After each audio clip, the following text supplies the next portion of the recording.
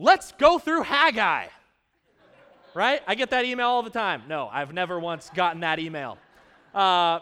It's never happened, and I kind of doubt that it ever will. But this morning, we're gonna begin going through the book of Haggai, and there's a few reasons that we're doing that. One is that Steve is gone. He is on vacation. And Steve said, TJ, do you want to preach a couple weeks? Because I will be in Mexico. And I said, yes, I would absolutely love to preach a few weeks. But if you were here last week, remember, we started a brand new series 1 week ago called Gone Fishing, which has a lot to do with why we have this is my storyboards and those various things going on. But Steve said, sorry, that's my series. You're not preaching in Gone Fishing, TJ. So you got to come up with something else to preach. And so I was racking my mind and reading my emails, and I didn't receive any emails asking me to preach Haggai, but I was kind of trying to figure out what can I preach in 2 weeks, because I absolutely love to just take a book of the Bible and walk through it. That's my absolute favorite kind of preaching. I think in my opinion, it's the most beneficial type of preaching that you can possibly receive, because my opinions don't matter at all. God's word is perfect and holy. And so we're just going to look at it for 2 weeks, and so I had to choose what's something I could talk about in just 2 weeks. And I almost chose Obadiah because it's one chapter, and a prophet in the Old Testament. But then, as I was studying and kind of preparing, I was just kind of reading a bit of the background of Haggai, and I was like, no, sorry, we got to preach Haggai. And it's just 2 chapters. So this week, we're going to look at Haggai chapter 1, and next week, we're going to look at Haggai chapter 2. But there's a few other reasons that I think we should also talk about Haggai. Of course, we know that it is God's word, and it is good and trustworthy. And I think one of the things that we get to see in the book of Haggai that is fantastic, and something that I think it can be easy for us to miss, and something we need to understand better, I think, is what is biblical prophecy. Because I think this word prophecy is thrown around a lot, and so we're going to look at that a little bit this morning, and we're going to begin to understand, hopefully, a little bit more about what is prophecy, because Haggai was a prophet. And then another reason that I think it's helpful for us to look into this book of Haggai is that I think the message that God gives to the people of Israel through the prophet Haggai is one that is highly applicable to you and me.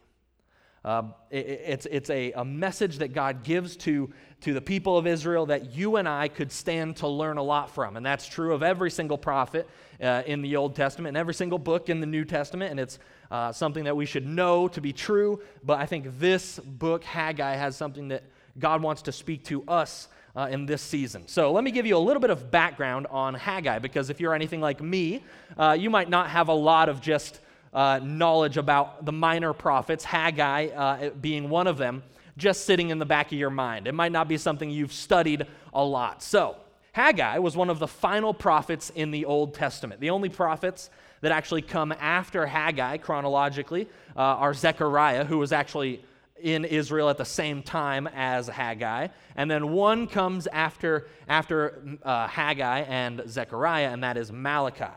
And so he's one of the very last prophets in the Old Testament. He's one of the final people before we see this almost just over 400-year gap between the final prophet and Jesus showing up, John the Baptist showing up and beginning to speak the word of God again.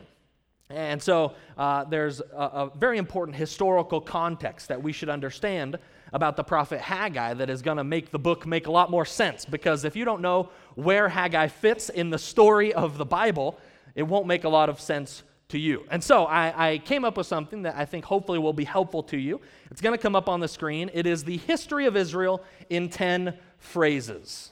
I think we can summarize basically the whole history of the nation of Israel in 10 phrases. And what we'll see is that each of these phases that we're going to look at will include various books. But let's go through it together. The first phase of the history of Israel is the history of the patriarchs. So if you know who they are, it's Abraham, Isaac, and Jacob, the beginning of the nation of Israel. So God calls Abraham out and says, I'm going to make you into a great nation. And so even by the time it's Jacob rolls along, Jacob is Abraham's grandson, they are already a pretty large family. And by the end of Jacob's life, they go into Egypt. because there was a famine, and Joseph was in Egypt, and Joseph was one of the leaders in Egypt at this point, and he says, hey, there's a famine, you can live here. And so the people of Israel, Jacob's sons, all move into Egypt, and they begin to grow, and this nation expands in the land of Egypt. And so that is mostly, you're going to see that in the book of Genesis and the beginning of the book of Exodus. And so they live in Egypt. But then, again, at the beginning of the book of Exodus, something very important happens that we would call the Exodus. And at this point in history, the Israelites have been oppressed. They are slaves in Egypt. And so God sends a deliverer, Moses, to bring them out of the land of Egypt. And that is the Exodus. But as they head out, they're on their way to the Promised Land. They stop at Mount Sinai and receive the law of God. And then they make their way to the border of the Promised Land. And many of you remember this, Numbers, I believe it's chapter 12 and 13. They send some spies into the Promised Land to scope it out and figure out, hey, what should we do? How can we take this place over? They come back, and most of the spies, 10 of the 12 spies, say, sorry, no way, we can't do this. Those people are huge. And so the nation of Israel believes these 10 bad witnesses, these bad spies, and they don't go into the Promised Land. And so this begins the next stage, which is the wilderness wandering. And this is, I tell you, it's so important for us to understand the history of Israel. Because if you don't understand Israel, so let's find Matthew. Here we are.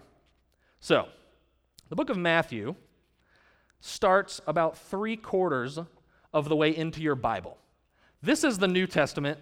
This is the Old Testament. The vast majority of our Bible is Old Testament. And I think God wants us to know that 3/4 of the Bible that he gave us prior to the arrival of Jesus.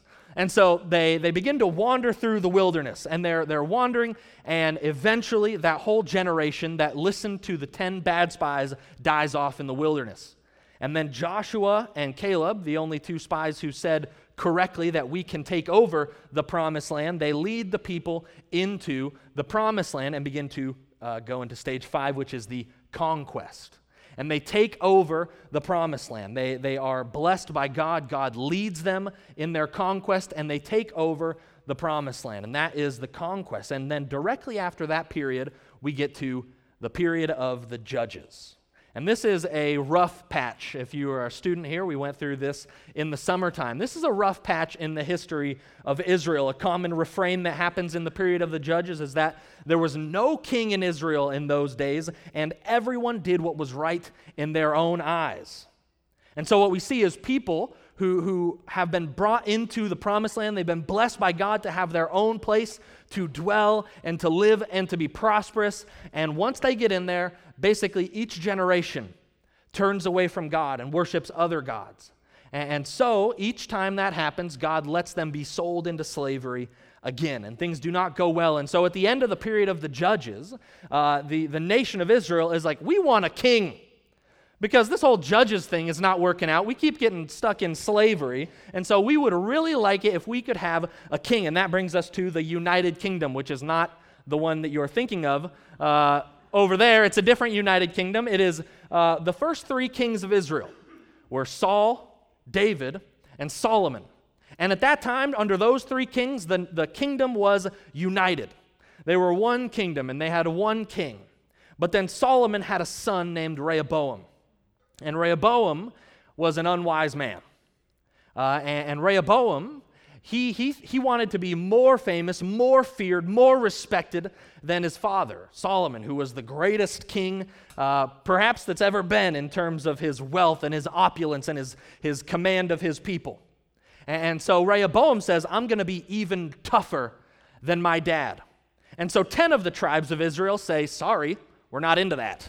And they decide we're going to break off and form our own nation. And so from that point forward, we have the divided kingdom. And under the divided kingdom, what we see is that there's a northern kingdom and a southern kingdom. The northern kingdom had 10 tribes, and they had king after king after king, and same with the southern kingdom, which was called Judah. And they had king after king after king. And what you'll notice if you read through 1st and 2nd Chronicles or 1st and 2nd Kings is that at the beginning of each account of these kings, it will tell you this king did what was good in the eyes of the Lord. He followed after his father David, or it will tell you he did what was evil in the sight of the Lord. And so these two kingdoms, between both of them, they had, I think, less than 5 good kings. So they have all these bad kings, and then eventually God decides, I'm going to send these people into exile because they have not followed me. And so we see exile. The northern kingdom, the 10 tribes in the north, are sent into slavery under Assyria in 722 BC. And then, about 145 years later, in 586 BC, the kingdom of Babylon comes and brings into slavery the southern kingdom, Judah. And this is all the result of these two nations, these people that should have been united under one king, united under their true king, God, deciding to follow other gods. And so they're exiled. And then today, that brings us to, that is the history of Israel in 9 phrases so far. And then today we get to phrase number 10, which is the return. And that is where Haggai takes place. All that history has happened, and now Haggai was one of the exiles from the southern kingdom, the kingdom of Judah. And what we see is in 2 Chronicles chapter 36, verses 22 to 23, that a new king is in place in Babylon, because actually it's not Babylon anymore. The king of Persia comes in and takes over Babylon, and there's the first king of the Persian Empire is named Cyrus. And Cyrus does this in 2 Chronicles chapter 36, verses 22 to 23. It says, "Now in the first year of Cyrus, king of Persia, that the word of the Lord by the mouth of Jeremiah, one of the prophets, might be fulfilled, the Lord stirred up the spirit of Cyrus, king of Persia, so that he made a proclamation throughout all his kingdom, also put it in writing. Thus says Cyrus, king of Persia, the Lord, the God of heaven, has given me all the kingdoms of the earth, and he has charged me to build him a house at Jerusalem, which is in Judah. Whoever is among you of all his people, may the Lord, his God, be with him. Let him go up." So this is the return. This is after about 35 years of them being in exile. The king, Cyrus, decides, because God revealed it to him, God told him, this is what you have to do. You need to send the people of Judah back so that they can build a temple. They can build the temple to the one true God. And so this first wave of returning Jews is led by a man named Zerubbabel, who we're going to meet in Haggai. And he is the governor of this group that returns to Jerusalem, where they're supposed to begin building this temple. That is the express purpose. God himself went to Cyrus and said, "Cyrus, here's what you have to do. You need to let the people return to Jerusalem so that they can build a temple. He has charged me to build him a house at Jerusalem," Cyrus says. And so Cyrus sends the people back, and Zerubbabel is the leader of these people. He is the governor of Jerusalem. And so the content of the book of Haggai that we're going to look at, and we're going to meet Zerubbabel in there, includes 4 visions. So Haggai is a prophet. And Haggai receives 4 words from God that God tells him, you need to tell these to the people. And so what we're going to do this morning is we're going to look at Haggai chapter 1 that takes place in this context, where the people have just returned from their exile in Babylon, and they have been commanded to build a temple for God. It says this: "In the 2nd year of Darius the king, in the 6th month, on the 1st day of the month, the word of the Lord came by the hand of Haggai the prophet to Zerubbabel, the son of Shealtiel, governor of Judah, and to Joshua, the son of Jehozadak, the high priest. Thus says the Lord of hosts, these people say the time has not yet come to rebuild the house of the Lord. Then the word of the Lord came by the hand of Haggai the prophet. Is it a time for you yourselves to dwell in your paneled houses, while this house lies in ruins? Now, therefore, thus says the Lord of hosts, consider your ways. You have sown much and harvested little. You eat, but you never have enough. You drink, but you never have your fill. You clothe yourselves, but no one is warm. And he who earns wages does so to put them into a bag with holes. Thus says the Lord of hosts, consider your ways. Go up to the hills and bring wood and build the house that I may take pleasure in it and that I may be glorified, says the Lord. You looked for much, and behold, it came to little. And when you brought it home, I blew it away. Why, declares the Lord of hosts? Because of the house that lies in ruins, while each of you busies himself with his own house. Therefore, the heavens above you have withheld the dew, and the earth has withheld its produce. And I have called for a drought on the land, and the hills on the grain, the new wine, the oil, on what the ground brings forth, on man and beast, and on all their labors. Then Zerubbabel, the son of Shealtiel, and Joshua, the son of Jehozadak, the high priest, with all the remnant of the people, obeyed the voice of the Lord their God, and the words of Haggai the prophet, as the Lord their God had sent him. And the people feared the Lord. Then Haggai, the messenger of the Lord, spoke to the people with the Lord's message, I am with you, declares the Lord. And the Lord stirred up the spirit of Zerubbabel, the son of Shealtiel, governor of Judah, and the spirit of Joshua, the son of Jehozadak, the high priest, and the spirit of all the remnant of the people. And they came and worked on the house of the Lord of hosts, their God, on the 24th day of the month, in the 6th month, in the 2nd year of Darius the king. So here we see something that, if you know the context, might be a little bit alarming to you. If you read that, the first verse again, verse 1, it says, in the 2nd year of King Darius, or of Darius the king, in the 6th month, on the 1st day of the month. That is a bad sign. Because if you remember, who was the king that had sent them back to make the temple? King Cyrus. Here's the problem. King Darius is 2 kings later. So after King Cyrus, there's another king, and then after that king, who ruled for about 15 years, then we get King Darius.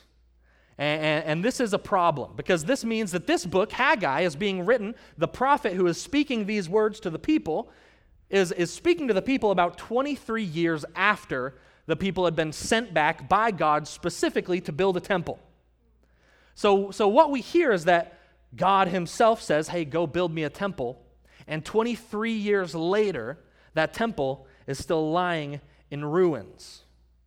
This is not a good sign, and this is where the book begins, in this state of some disobedience that's going on among the people. They had been sent back for a key purpose, which was to build a house for the Lord. But instead, when they go home, they put their efforts towards other things. And so something that I think is key for us to look at here is the role of the prophet, because I think this is a model of what prophecy is. I think what we see in Haggai is a model of what biblical prophecy is. And here's what here's what Haggai does. We see it in verse 2. Thus says the Lord of hosts. Thus says God. This is what God himself says. And something I think we need to understand, because I think in our modern church culture, the word prophecy is thrown around pretty regularly. People will say that they are prophesying in ways that I don't think are appropriate. And there are large movements within the church where this is very, very regular. And I don't think that it's regular here at Northlake, but I do think that it is something that it can very easily creep in to any church who doesn't know the biblical understanding of what prophecy is. And I think that is something that's helpful for us to understand, to look at what is a biblical prophet. And so when Haggai comes and he speaks to the people, he says, this is the word of the Lord. This is the word of God. And when Haggai speaks the word of God, it is authoritative and it is binding. When Haggai speaks, it is God speaking. And the people have no other option but to listen and obey. That is prophecy. That is what prophecy is scripturally, and that is what a prophet does, is they come and they speak the word of God. And I think there's something that is going on, as I mentioned, in the modern church, where we have sort of softened this word prophecy. And we might go to somebody and we might say something along the lines of, I really think God is telling me to tell you this. That is not how the prophets spoke. That is not what Haggai didn't show up before the people and say, guys, I think God has this idea. And I think what God wants is for us to build the temple. No, Haggai said, God commands. This is the word of the Lord, build the temple. And built into that was a rebuke that we saw, and we're going to look at it more in just a moment. But the rebuke was, you're building your own houses when the house of God lies in ruins. Because the word of God that was given to Haggai is authoritative.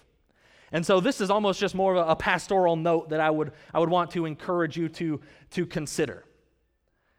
It is a dangerous thing to go to anybody and to say, I think God is saying this. If the words that follow that statement are not in this book, that's a very dangerous thing to do. Because we know this book, Scripture, contains the Word of God. But if it's something that has popped into your mind, I'm not, I'm not trying to insult anyone. But the odds are that the things that pop into your head are not on the same level as the Word of God. And so we should not step before somebody and bind their conscience by saying, hey, this is what God says. This is, I think, what God wants you to hear. Because prophecy scripturally is always authoritative. Even in the New Testament, when you see prophets, the prophet Agabus is this New Testament prophet that speaks to Paul. And when he speaks, the word that he speaks comes true. He says, Paul, if you go to Jerusalem, if you continue on this journey to Jerusalem, you are going to be bound up, and you are going to be taken where you do not want to go. This is what the prophet Agabus does, and the words of the prophets are good and trustworthy because they are the word of the Lord. We see in Deuteronomy chapter 18 how God responds to false prophecy, to false prophets. Deuteronomy chapter 18, verse 20. But the prophet who dares speak a message in my name that I have not commanded him to speak, or who speaks in the name of other gods, that prophet must die. This is how God responds. We see in the law of God, the book of Deuteronomy and the first 5 books of the Bible, these are considered the law of God. God is making clear his will for his people, the nation of Israel. And what he commands about prophets is he says, if someone speaks a message that I didn't command them to speak, and they say that it's from me, that prophet deserves death.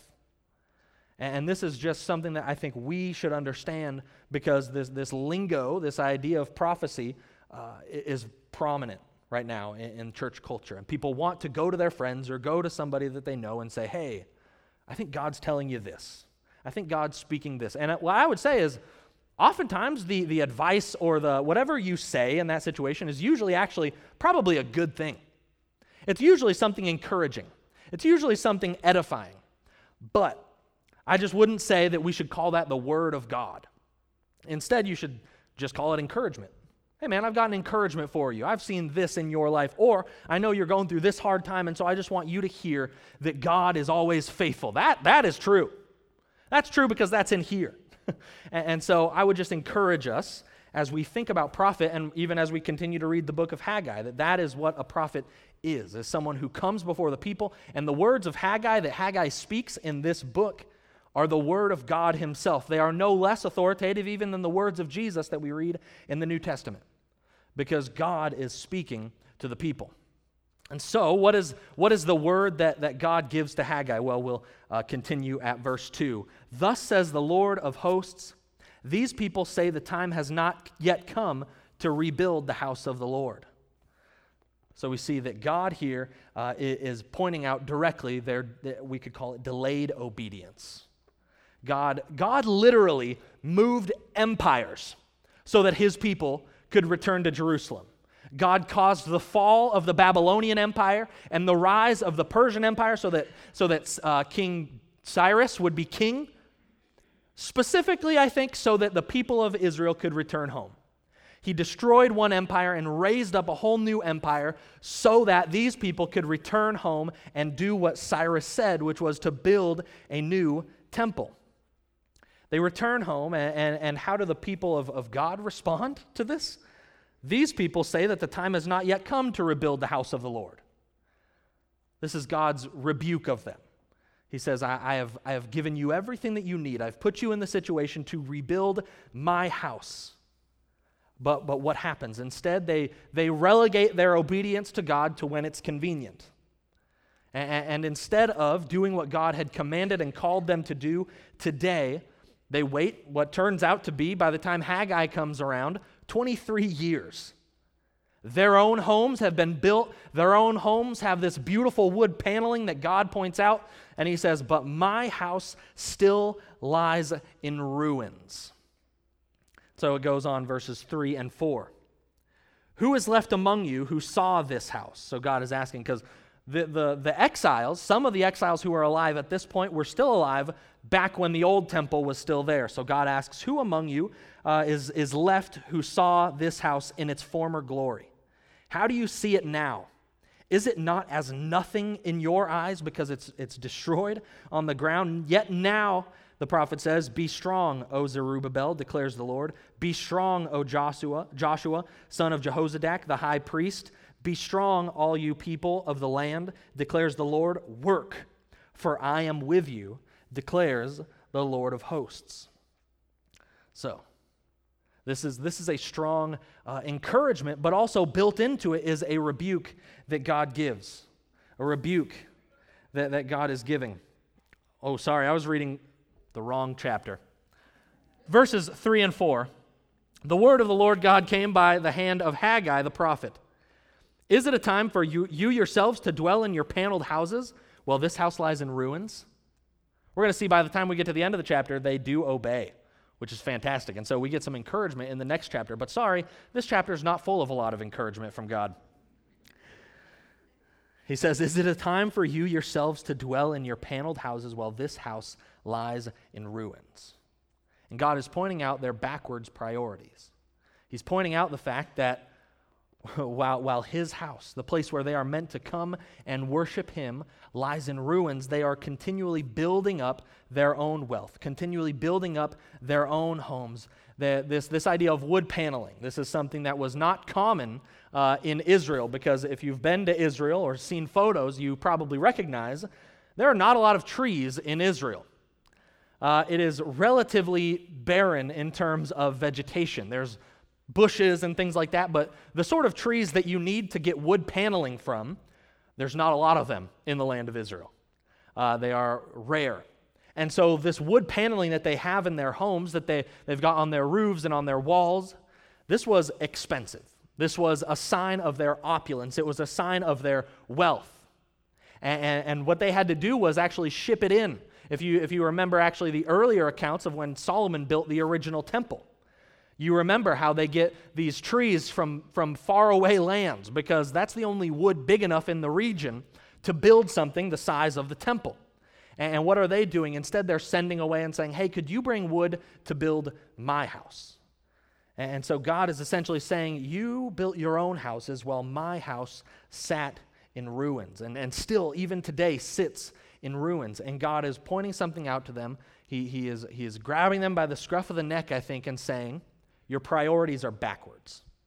Your priorities are wrong. Your priorities need to be switched. And we see that goes on in verses 5 and 6, which I will read from the correct chapter this time, so you're not confused.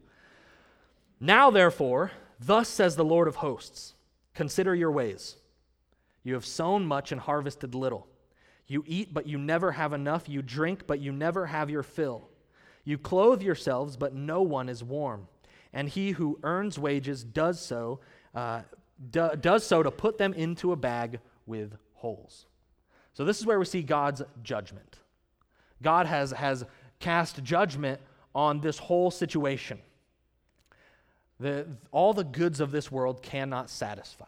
All the opulence of this world cannot satisfy, and God makes that clear to them. He says, look, you've sown much and you've harvested little. You've eaten much, but you're never truly full. You've drank much, but you're still thirsty. You are clothed, but you're still cold. You have been paid, but somehow you still feel poor. And what God is pointing out to them is that all the wealth they could gather, all the paneling they could put on their homes is all completely meaningless apart from the giver of those gifts, God himself.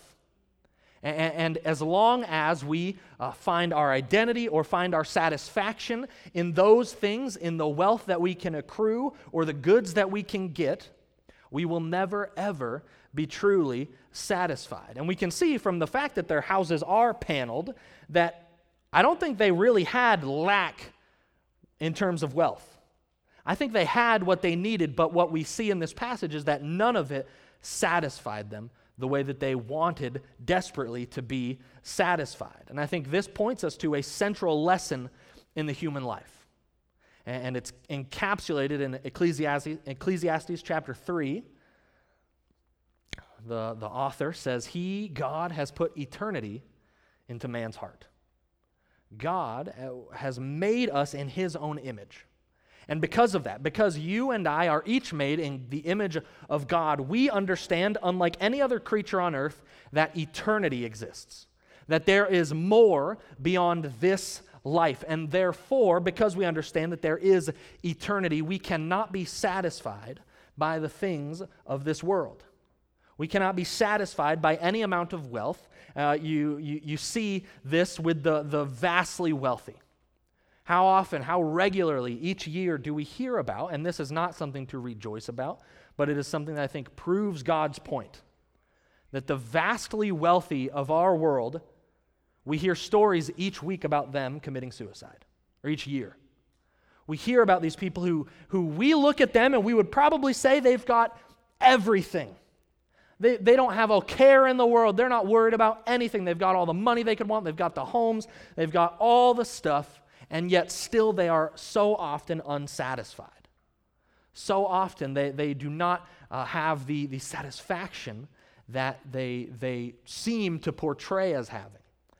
And that should remind you and I that we can have the paneled houses, we can have all the wealth, we can eat, we can have all the clothes, but God has put eternity in our hearts.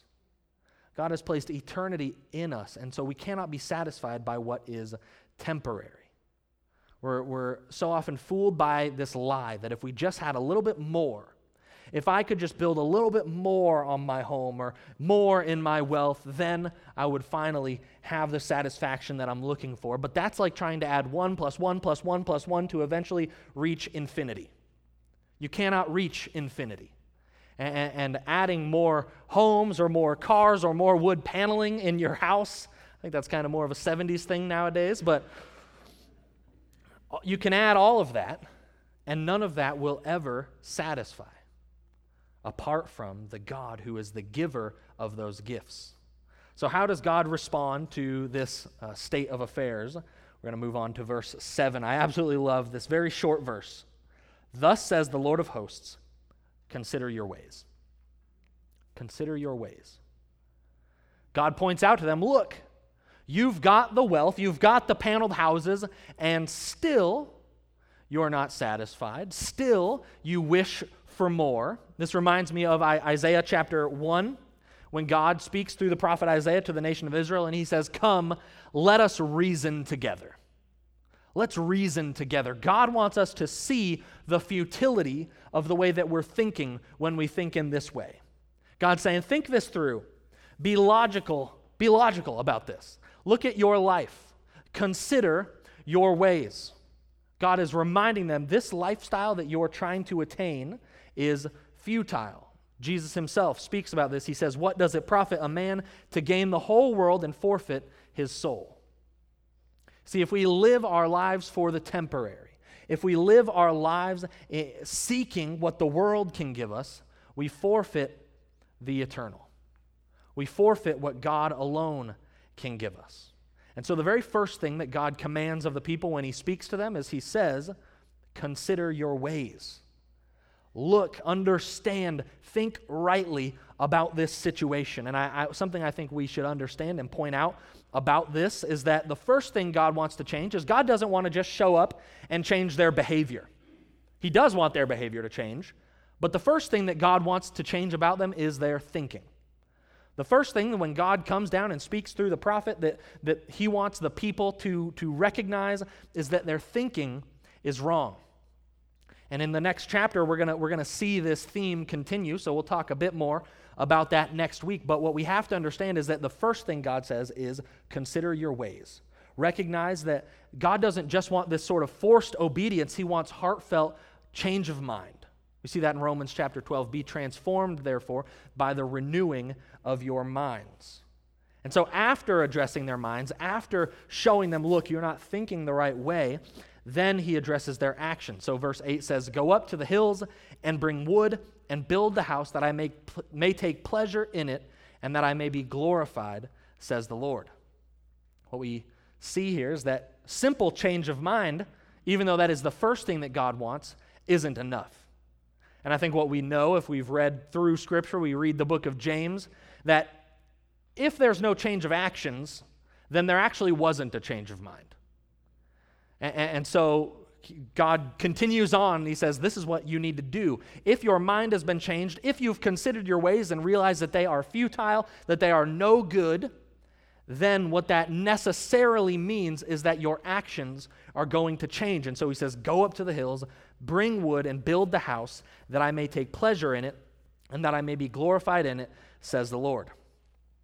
When we reprioritize in our lives, which is generally a thing that starts in your mind, when you reprioritize, that must result in a change of actions.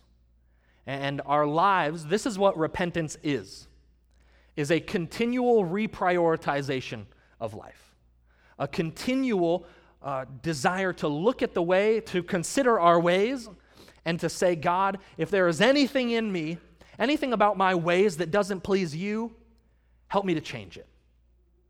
And this repentance is a command from God. And so, this is what he's calling the people to. He's saying, consider your ways and then change them. But there's a question that we haven't addressed yet at this point in the book, at this point so far, which is, why does God want them to rebuild the temple?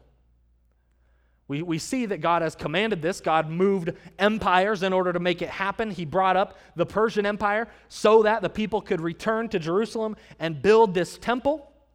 But we haven't so far answered the question of why does God need a temple? In fact, if you've read Acts chapter 17, Paul is speaking to the people in Athens at a place called the Areopagus. And Paul, speaking about God, says, the God who made the world and everything in it, being Lord of heaven and earth, does not live in temples made by man, nor is he served by human hands, as though he needed anything, since he himself gives to all things, or gives to all mankind life and breath and everything. So the question is, why does God want a temple if apparently Paul tells us God does not need a temple? In fact, you see that even repeated earlier on in 1st or 2nd Chronicles when Solomon builds the temple in the first place. He says, is God really going to dwell here? So we understand scripturally and theologically that God does not need a temple. And so why at this point in human history has God moved creation in order to have a temple built for himself? Well, we see in verse 8, God says, that I may take pleasure in it and that I may be glorified. And I think we live in a culture that is obsessed with at least the appearance of humility. We are obsessed with humility, or at least other people thinking that we're humble. And so we shape our lives in certain ways in order that other people would think of us as humble. And because of this mindset, where we, in a lot of ways, value humility, when we read God say, that I may take pleasure in it and that I may be glorified, for a lot of us that might come across as off-putting. You're thinking, isn't that a little narcissistic? That God would want a whole building built just so that people could talk about how good he is? Isn't that a little, isn't God being a little self-obsessed here? I think a lot of people think that way, and a lot of people, when they read Scripture, if they don't know this God, that's how they think of him. Is, wow, if everything is about God's glory, isn't that selfish? Isn't God being a bit of a diva? And I think that's a common way of thinking. And so I think we have to have a response to that, because we know, we've seen Christ on the cross. He is not selfish. He is not self-obsessed. In fact, he is humble and selfless to the point of his own death. And so how do we respond to these accusations that our God, the God that we serve, is a narcissist? Well, if you continue reading in Acts chapter 17, when Paul is speaking to the Areopagus, these wise philosopher-type men, he says this. He says, "In him, in God, we live and move and have our being." Paul is saying that moment by moment by moment, millisecond by millisecond, it is the supernatural work of God that is sustaining your very life. That none of us would exist if God ceased to will it to be that way. Therefore, God deserves all the glory. God deserves all the praise. Everything should be about God, because without God, everything would cease to exist. And therefore, we understand that any accusation that God might be a narcissist, or any accusation that God might be a little bit too self-focused, or that God is selfish for wanting all this glory, must come from a state of ingratitude. It comes from a place of not recognizing that the only reason my molecules hold together right now, in fact, the only reason my molecules even exist, is because God himself has spoken them into existence and wills right now for them to hold together. And therefore, any doubt about God's right to all the glory. God has the perfect right to be glorified above everything else in all creation because he sustains it all. And this is what we have to help the world to see. This is the unpopular message that we have for the world, that world, you rebel against the very person that is holding you together millisecond by millisecond. And if you simply understood the work that he does to keep you alive, you would bow down at his feet. You would worship him, and you would give your whole life to him. And I think this is a truth that you and I forget as well. And that all the moments of ingratitude in our lives, all the moments where we're not living for Christ, stem out of a place where we are forgetting that God himself is holding us together right now. And therefore, we need to remember that. And when we do remember that, we'll want to build more stuff for the glory of God, not less. So one temple isn't too much to ask. But then second, I think another response that we should understand about this idea of God being glorified, that all this is for God's glory, is that God's glory, of course, God himself says that I might take pleasure in it. I think God does take pleasure in this glorification that hopefully he is receiving from his people. But also, God's glory is for mankind's good. It is for our good that we would glorify God. And we want God to be glorified for the good of others. An example would be like when you love a movie. Like I love Lord of the Rings. And I will constantly, if it ever comes up, if movies in general come up, I will state matter-of-factly, Lord of the Rings is the greatest movie ever made. And I don't do that. I don't praise Lord of the Rings because I think Lord of the Rings is going to gain something from it. I say that because I want the person I'm talking to go experience it. I praise the movie because I want more people to, I'm going to sit down and watch this movie now, even though it's going to take me 9-10 hours to get through the whole series. I'm going to do it because apparently it's really good. And that's another reason why God's glory is something that we should all strive for, because when other people, unbelievers, see the glory of God, they see us glorifying God, they think, wow, this God must be good. I should turn to him. I should place my trust in him. I should place my faith in him. I love 2 Chronicles chapter 2 when Solomon is getting ready to build the temple.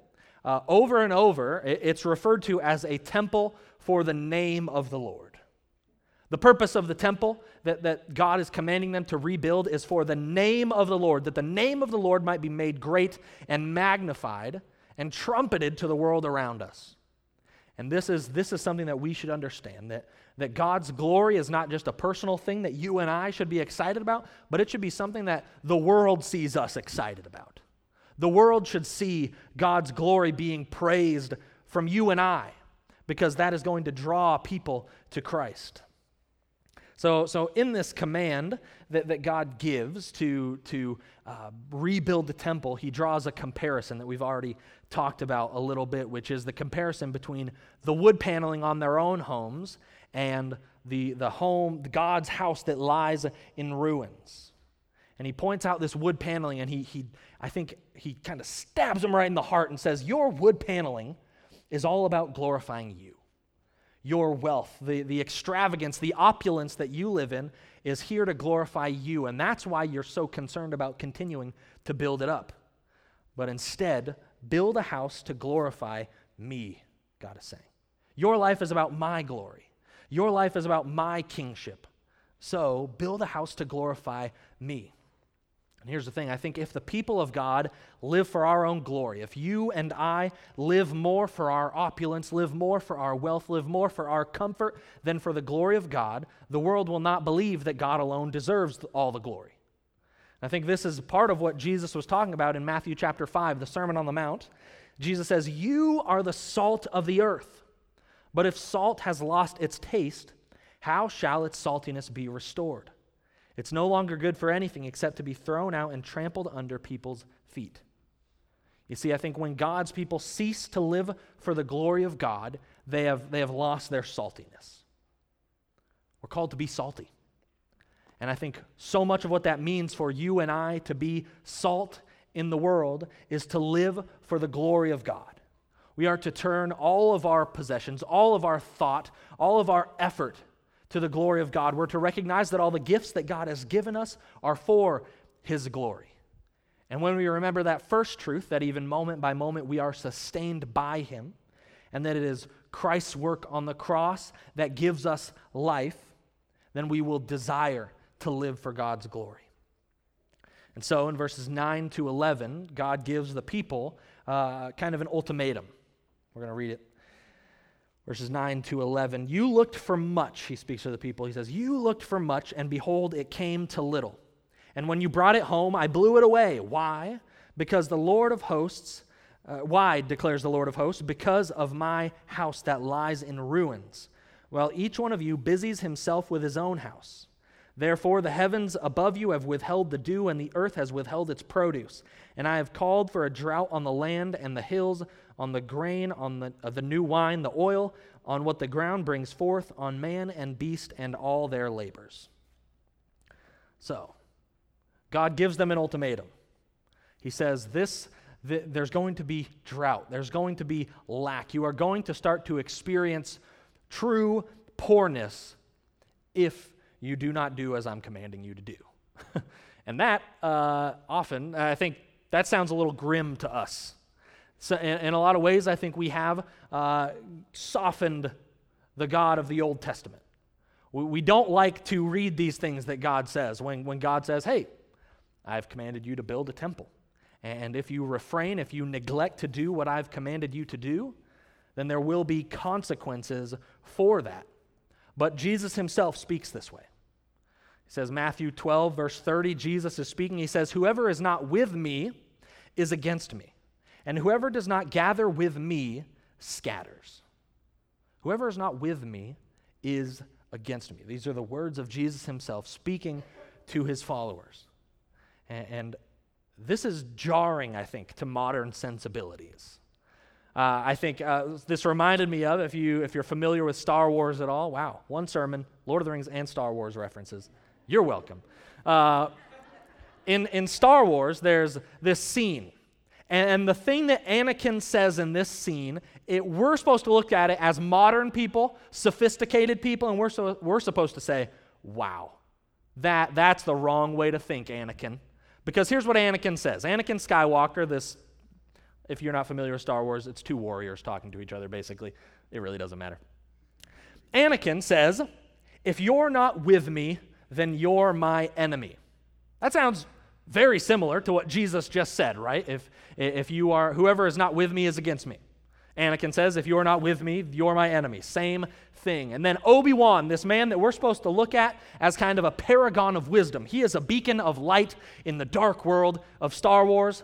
Obi-Wan responds and says, only a Sith deals in absolutes. Sith is a bad guy.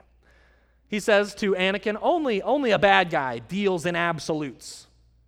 And I think this has crept its way into our thinking. We do not like absolutes. We do not like ultimatums. We do not like when God comes to us and says, there's two choices. There's one way that leads to life, and there's another way that leads to destruction. But this is the way that Scripture speaks. This is the way that Christ speaks. This is the way that the prophets speak. But I fear that we, in a lot of ways, think ourselves more sophisticated than that. We think there's no way the right answer could be on one of the two extremes. It's got to be somewhere here in the mushy middle. It's got to be somewhere here where we can all be a little bit comfortable with it. And this is not the God of Scripture. This is not the way that the God of Scripture communicates with His people or the world at large. God makes very clear, Jesus makes very clear, there is a road that is wide that leads to destruction, and there is a path that is narrow that leads to life, and there are no alternatives between those two. And I think what we see in this passage with Haggai is a picture of the ultimatum that Christ Himself gives, that we must choose. You and I must choose. We must choose service to the Lord, humbling ourselves before the Lord, or, as this prophet says, destruction. We will experience drought. The things that we have built up will wash away. This is the word of God to mankind. And so the people respond.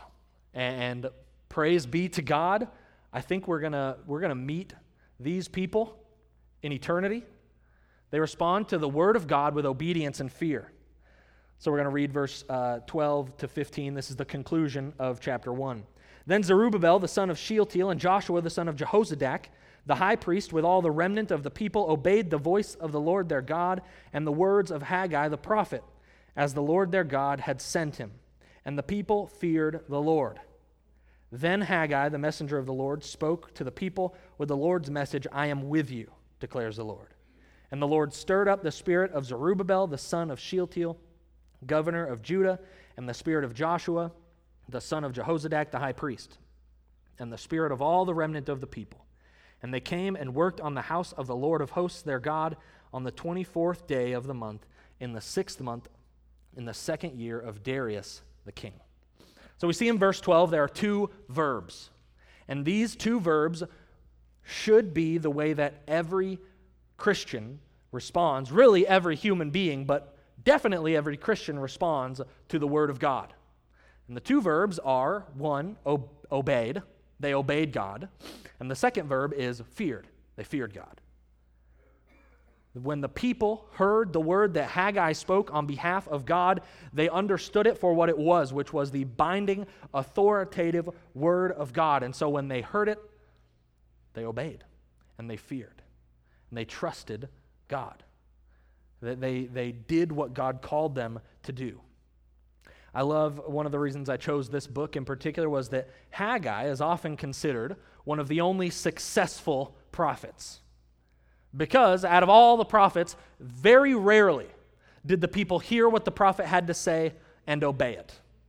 All the prophets, I would say, the ones that we get in Scripture, there are false prophets in Scripture, but if you look at the books of the Bible, the 14 prophets, they are all faithful. They all do what God called them to do, but they are not all successful. Because so often the people reject what the Word of God is. They reject what God has commanded them to do, and even often they kill the prophets. When someone would come to them and speak the Word of God, they would rebel so strongly that they would kill that prophet. But Haggai, when he comes, God stirs up the heart of the people, and they listen. And they do what God has called them to do. And I think this shows us how you and I ought to respond to the Word of God. You and I, when we hear the Word of God, when we read it here, when it's taught to us, however we interact with the Word of God, we obey and we fear the Lord. This is the hallmark of God's people, that God's Word is the highest authority in their life. And if we live lives that appear to be in such a state that obedience and fear of God are not primary, if we live in such a way that we don't take seriously the Word of God, we are no longer salt. Jesus says, you are salt and you are light. Let your light shine for the world to see. We short-circuit the work that God is working on here in creation when you and I, as people of God, decide not to do what God has called us to do. And this is where we have to understand, I think every single book of the Bible points forward to Christ. And if you and I, if the people of Israel were called to obey the prophets, then how much more should we obey the Word of God made flesh in Christ himself? How much more should you and I look to Christ, who is the Word of God? John chapter 1, verse 14 says, the Word became flesh and dwelt among us, and we have seen his glory, glory as of the only Son from the Father, full of grace and truth. The Word of God made manifest so that we could see him, and now we have his work recorded here. And so you and I, Jesus is our Lord. And the word Lord is not just a meaningless title, it means king.